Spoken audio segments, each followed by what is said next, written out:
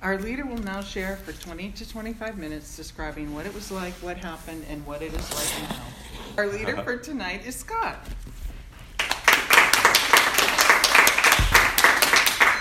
My name is Scott. I'm a compulsive overeater. Hi, Scott. Hi, Scott. I'm going to do something I've never done at the Century meeting. I'm going to stand up and share. My neck is killing me. It's the latest gift of benzodiazepine withdrawal syndrome, which I'm still going through. But things continue to improve in that department, but I'm not God. There's nothing I can do about it right now. But standing up helps. Grateful to be here. There's some pictures going around. So I recently shared at the Sunday morning meeting, and I opened up my share with Mrs. Wright and I are officially trying to make a baby. I think some people misheard me and thought I said we're having a baby. We're not having a baby. We're trying to have a baby. I just wanted to clear that up. The other thing is that recently I celebrated 1 year with my employer, and I had my first annual review with my supervisor, and I got exceptional marks down the line. And my supervisor said that it seems like you've been here a lot longer than you've been here because you do everything so well, and you just really know the job. And she said, there are people who have been here much longer than you, and I still worry about them. You, I don't worry about. And the other thing she added was, that I'm manager material. So that was nice. I didn't argue with her, of course. In fact, I actually think she's absolutely correct. I am manager material. And I do a wonderful job there. And I am more reliable than some of the counselors on my team. And I want you to understand, I don't say this as someone who lacks humility. I don't say this as someone who likes stroking his ego, needing his ego stroked. I say this as someone who, when I came into the fellowship, I didn't have any courage, confidence, or self-esteem. Now I have courage, confidence, and self-esteem. And, I'm not afraid of, putting that courage, confidence, and self-esteem on display if I am around incompetence or if I disagree with someone at work. Right? The trick I've learned is that if you sprinkle in a little bit of humility, people can accept you more. So that's something that I practice wherever I am. And those are all gifts I got here from this fellowship. So thank you, OA, for that. So I came into the fellowship by accident on Friday, March 2nd, 2001. At age 28, I just turned 47 years old. And that means I've been in the fellowship for over 18 years. When I came into the fellowship, I was so sick I had to temporarily live in a halfway house for the mentally ill. So at this halfway house was an office, and in the office they had an analog scale that went up to 330 pounds. So one day after my second, third, or fourth OA meeting, I went into the office and said, I just joined OA, can I borrow that scale? So I got on the scale, fully clothed, minus the shoes, I believe, and the needle pointed at 315. So my highest known weight is 315 pounds. I'm currently 126 pounds below my highest known weight. Full disclosure, I've been as much as 151 pounds below my highest known weight. When I came into the fellowship, my pants waist size was 44. These days, my pants waist size is 33 or 34, depending on the pants. Full disclosure, I have a pair of pants that say 35 waist. I have a hard time passing up a good deal. Full disclosure again, I have a pair of pants that say 38 on the waist. They're mislabeled. This should say 34. And I have a hard time passing up a good deal. So, when I came into the fellowship, I was on the medication for depression. I was on the medication for general anxiety disorder. I was on the medication for both Tourette syndrome and obsessive compulsive disorder. I was on the medication for high overall cholesterol. I was on the medication for high blood pressure. And I was on 3 medications for psoriasis. So age 28, I'm on 8 different medications, right? One of my earliest memories of the Century meeting, this is probably 2003, maybe 2004, so still kind of new. And I'm sitting in the back row over there, not too far from the exit. And, sitting next to me is the artist formerly known as Mrs. Wright. And the speaker that night, someone who I deeply admire to this day, he said that once he gave up sugar and flour, his depression and anxiety went away for good. And I remember after the meeting, I'm speaking to the artist formerly known as Mrs. Wright, and I'm incredibly angry. And I said to her, that guy's lying. That's not possible, right? The fact of the matter is that A, I was incredibly jealous and envious of his gift.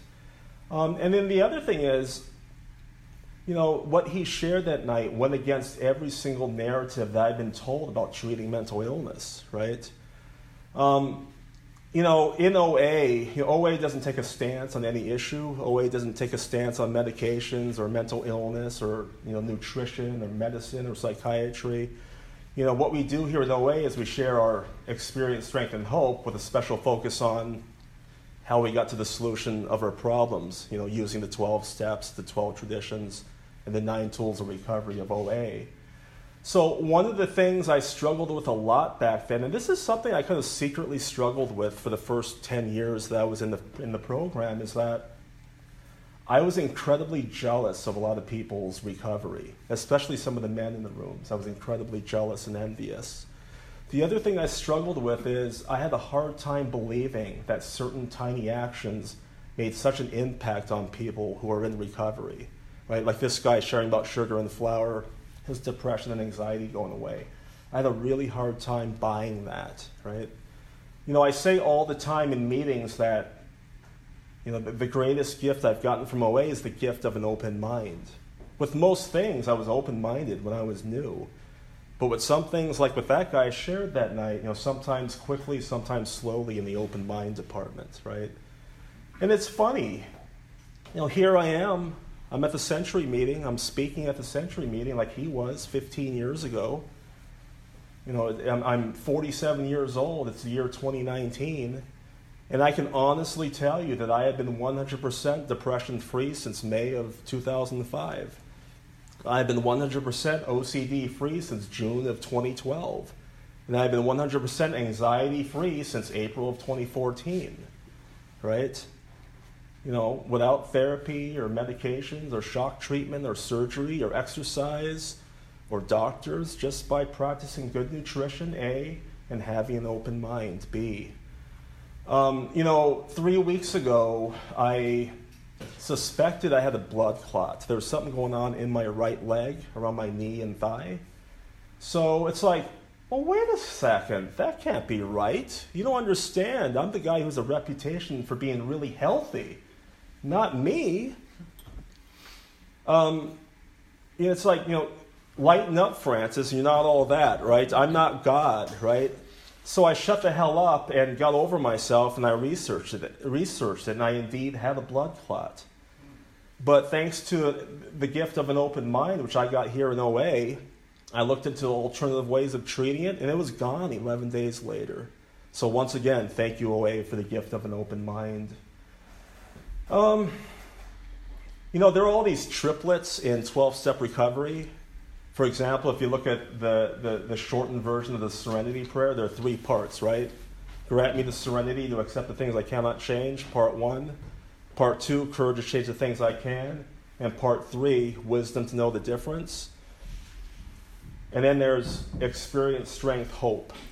And then there's what I was like, what happened, what I am like now. And then there's honesty, open-mindedness, willingness. And then there's physical recovery, emotional recovery, and spiritual recovery. If you took the first third of all those triplets and lined them all up, they'll go together perfectly. If you took the middle third of those triplets and lined them all up, they all go together perfectly. If you take the final third of all those triplets and line them all up, they all go together perfectly. I mean, I've never heard this stated in a meeting before. You have to forgive me. I think about this stuff a lot sometimes. But, looking at honesty, open-mindedness, and willingness, and then physical, emotional, and spiritual, it's clear to me that the emotional part of recovery is all about, having an open mind, right? In fact, 2/3 of the 12 steps are solely about the emotional part of recovery. I shared this at the Sunday morning meeting recently, so you have to forgive me if you heard this before, but, I am the author of several great works of fiction that I store in my head at the Library of Scott, right? Some of these great works of fiction include I'm ugly, I'm stupid, I'm not good enough, I'll never get married, I'm not worthy of grad school. And have I mentioned I'm ugly, right? But there's another great work of fiction that I've authored as well, and that's I'll never, ever, ever be fully self-supporting, declining outside contributions.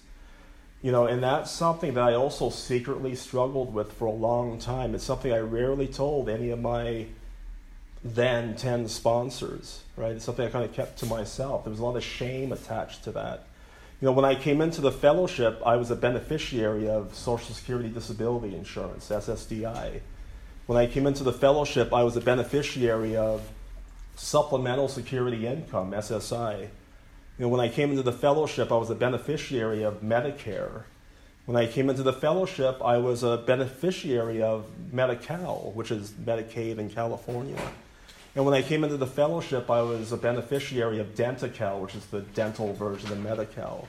So 28 years old and legally disabled thanks to the long-term consequences of, depending on man-made junk food. Right? And then as the years went on, I became a beneficiary of food stamps on 2 different occasions. I was a beneficiary of all these free services on different colleges and universities I attended. And then I became the beneficiary of 2 different subsidized housing projects in San Francisco, right? I just celebrated 9 years of abstinence. During the first 2 years of this current abstinence, I went to over 1,000 meetings. Many of those meetings were open AA meetings, and many of those open AA meetings took place at the Dry Dock in the Marina District of San Francisco. One night, I'm speaking to a guy who was there for drug and alcohol addiction, and I had seen him around earlier that week, and I think he noticed me too. So after, I think, a 10 p.m. meeting, we're out front talking. And don't do that, by the way. The Marina Dock always makes an announcement. Don't interrupt, bother the neighbors out front. Don't smoke and talk out front. Anyway, we're talking out front, and he said to me, I have the greatest job I've ever had in my life right now.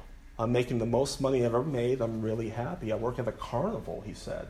I said, oh, yeah, that's great. I'm really happy for you. A gift of recovery. And he said, but I think I have to quit my job. I said, why? You're making all this money, you're happy, you have a good job.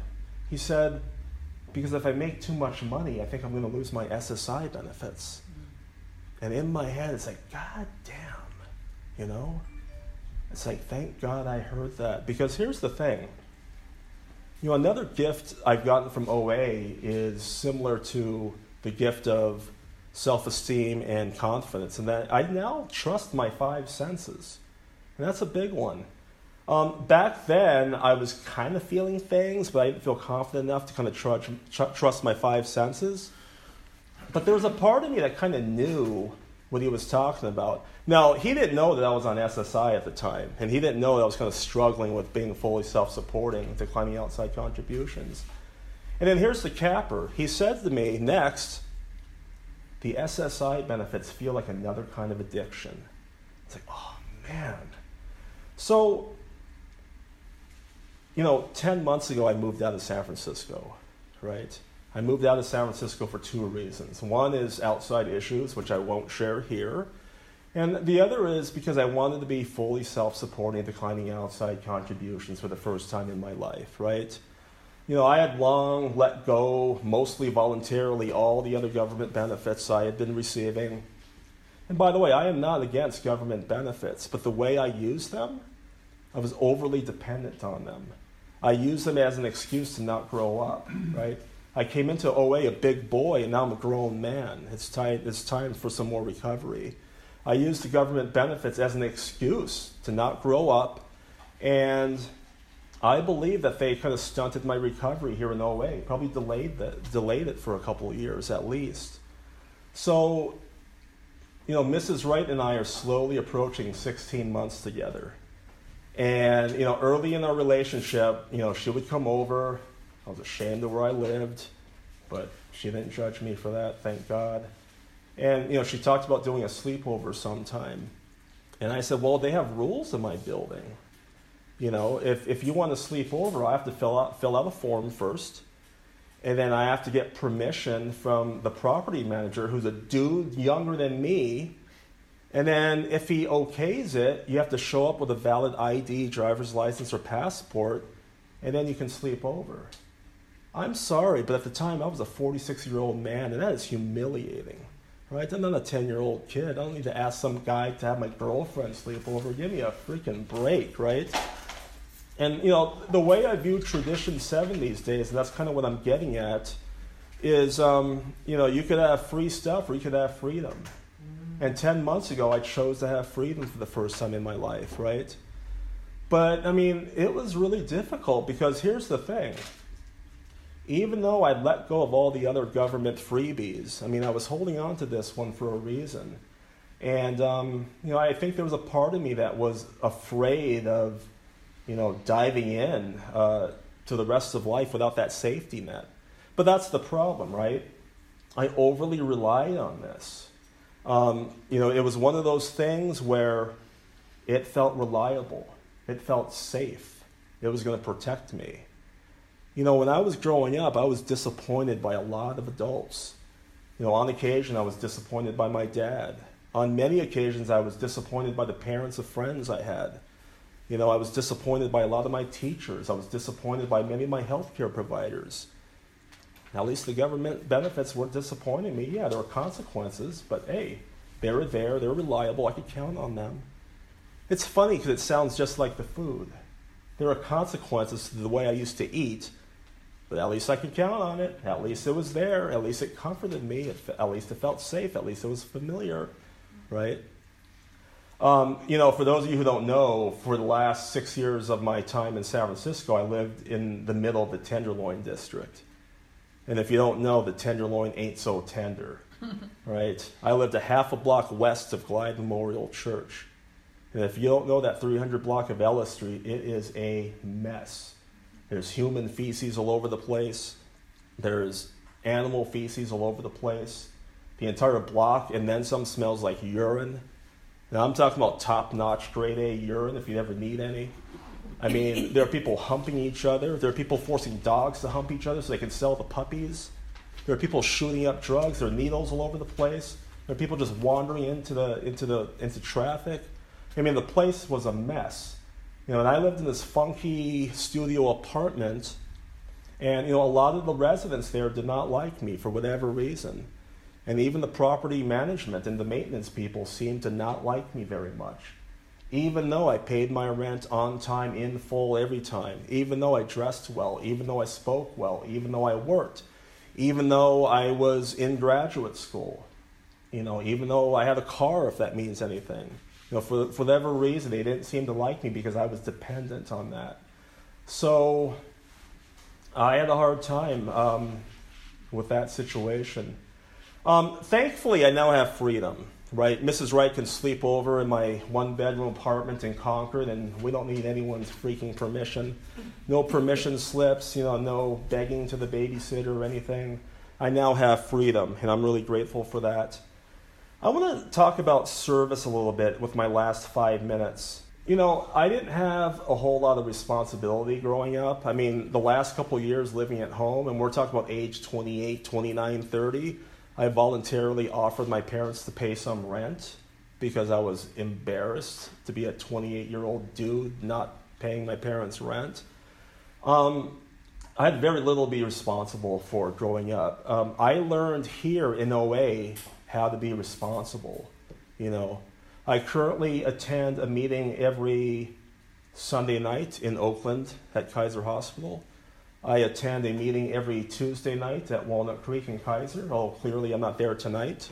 I will not be there next week either because we're moving to a different location in Walnut Creek 2 weeks from tonight.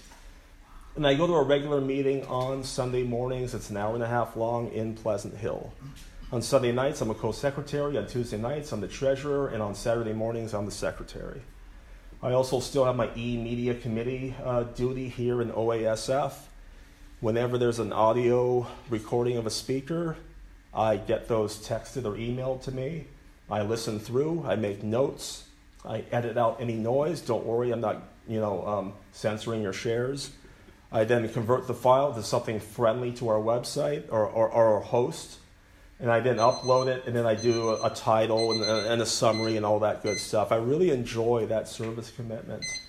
I'm a professional procrastinator, a procrastinator, and I'm very proud of the fact that I get those audios turned around in less than 48 hours onto our website.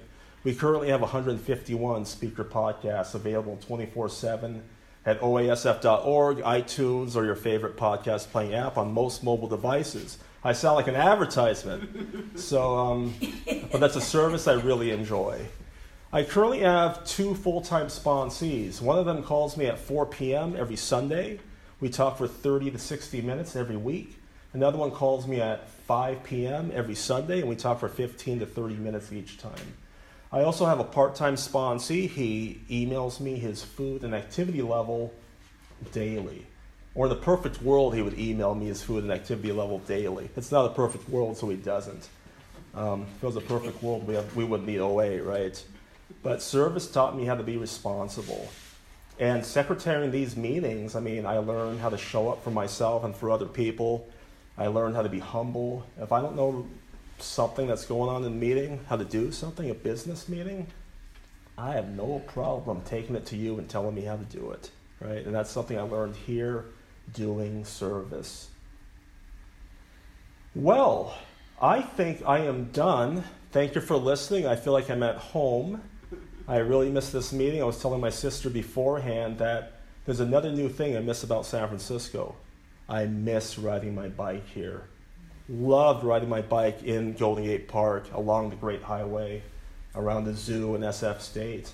I used to do these epic long bike rides around the city, epic to me, and I really miss that. In Concord, we have the Iron Horse Trail. It goes from Concord to San Ramon. The Concord Strip is not that attractive. I usually take my bike in the car and start at Pleasant Hill, and then I'll do about 15 miles towards San Ramon and back. But it's not San Francisco, and I really miss the fellowship here. I'm starting to feel kind of accepted at some of the meetings I go to regularly, but nothing like here. I have a history of being impatient, right? I think that I need to be more patient with that. And the thing is, this is like the rest of life. I get out of it what I put into it. And for a long time, I wouldn't speak to anyone after meetings in the East Bay, just like I didn't do it here. And then I'd whine to my sponsors about why no one here talks to me or no one here likes me. It's because I wasn't taking any action, right? I can't just snap my fingers and magic happens, right? I can't pray hard enough and then I get what I want. That's what I used to do in OA. I used to pray often and hard enough. This is what hard enough looks like. You clap and you go like this. That looks like it's hard. But I wasn't willing to take any actions. It's no wonder nothing was happening, right? Nothing was changing. So, all right. Thanks for listening.